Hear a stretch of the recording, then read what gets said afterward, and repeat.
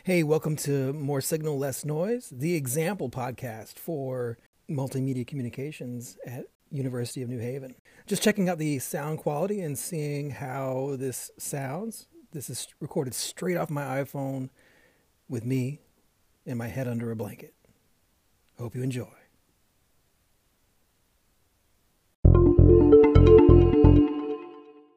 So a little history about podcasts. In the early 2000s, with the rise in popularity of portable audio devices and MP3 players, not the least of which was the iPod, the concept of transferring these audio blogs onto an audio player became more mainstream.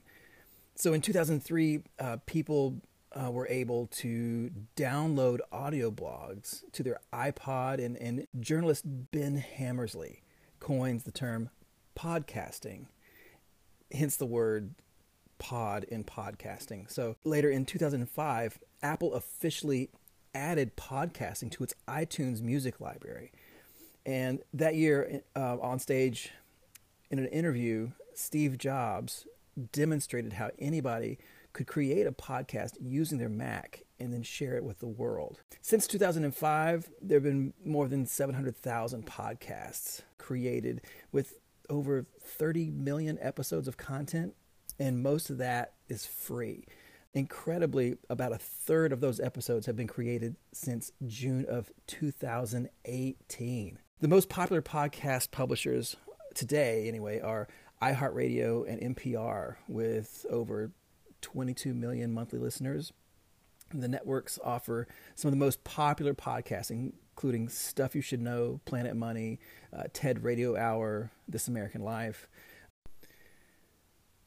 In early 2020, Joe Rogan signed a record $100 million deal with Spotify to exclusively host his Joe Rogan Experience podcast for 3 years on their network.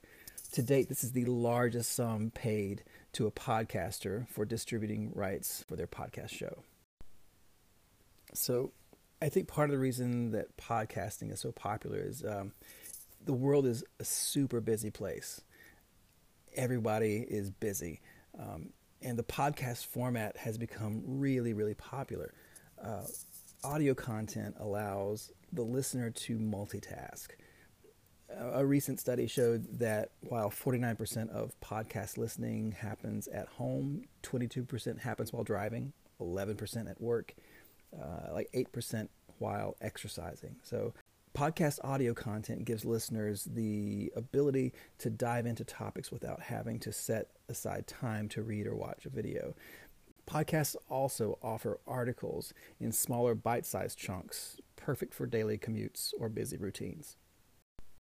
Another advantage of the podcasting format is that it offers a huge variety for a potential audience. Like any topic a person might be interested in can probably be found online somewhere in a podcast format.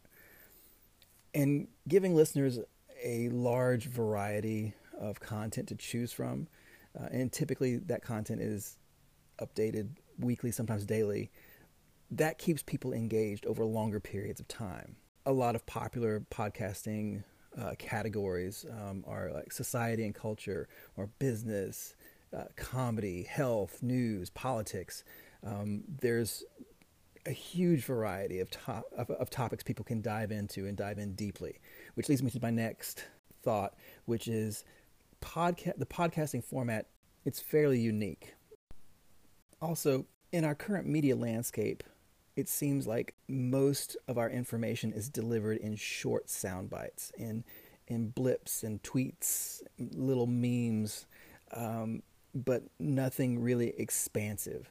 And one thing that I believe the podcasting format offers is it offers long format, deep dives into whatever the topic is. You get interviews with industry thought leaders. You get hosts that are able to take the time to unpack complicated issues. And because of that, I believe that the podcasting audiences are able to come to a deeper understanding of whatever the topic is that they're diving into via that format. So that's another thing that I think is very That's another thing that I think the podcasting format brings to the table. So while all this free content is a massive win for the end user, it's very time consuming for the people creating it. There are equipment costs, and the production time alone can really add up. So to offset the costs, many podcasts have taken on sponsors, and they'll do small ad reads to help cover the costs of production. Ad revenue for podcasting is on the rise. There's a growing market for companies that are willing to sponsor podcasts, and another option is crowdfunding through sources like Patreon. Those enable listeners to directly donate to the podcasts themselves without commercial breaks and relying on that model. So with the idea of variety for audience choice, the popularity of the platform itself on the rise, the monetization, as it were, or the ability for the costs to not just be offset, but for this to be something where it's a sustainable model. It looks like podcasting has quite a future ahead of it.